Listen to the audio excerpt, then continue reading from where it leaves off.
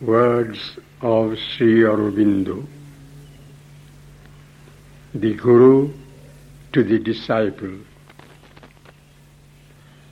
Lift your eyes towards the sun. He is there in that wonderful heart of life and light and splendor. Watch at night the innumerable constellations glittering like so many solemn watchfires of the eternal in the limitless silence, which is no void but throbs with the presence of a single calm and tremendous existence.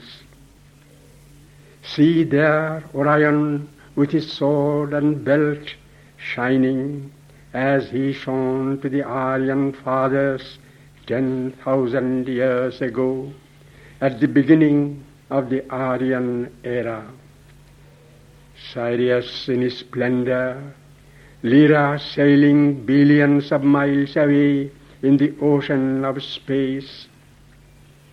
Remember that these innumerable worlds, most of them mightier than our own, are whirling with indescribable speed at the beck of that Ancient of Days, whither none but He knoweth, and yet that they are 1,000,000 times more ancient than your Himalaya, more steady than the roots of your hills, and shall so remain until He at His will shakes them off like withered leaves from the eternal tree of the universe.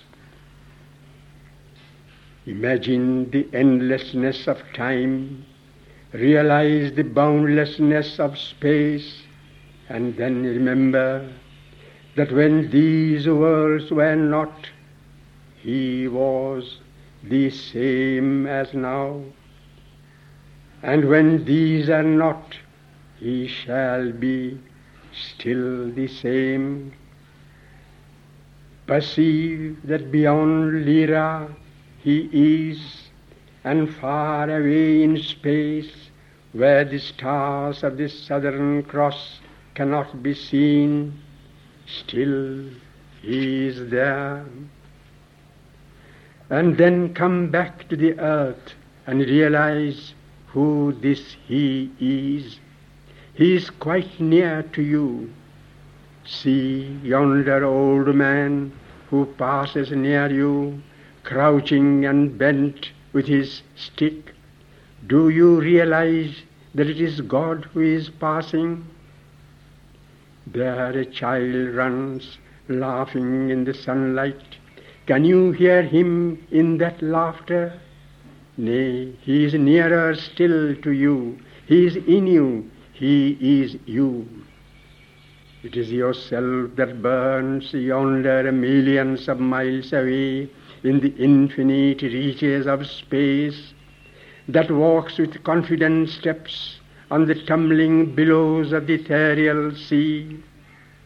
It is you who have set the stars in their places and woven the necklace of the suns, not with hands, but by that yoga, that silent, actionless, impersonal will which has set you here today, listening to yourself in me. Look up, O child of the ancient yoga, and be no longer a trembler and a doubter. Fear not, doubt not, grieve not, for in your apparent body is one who can create and destroy worlds with a breath.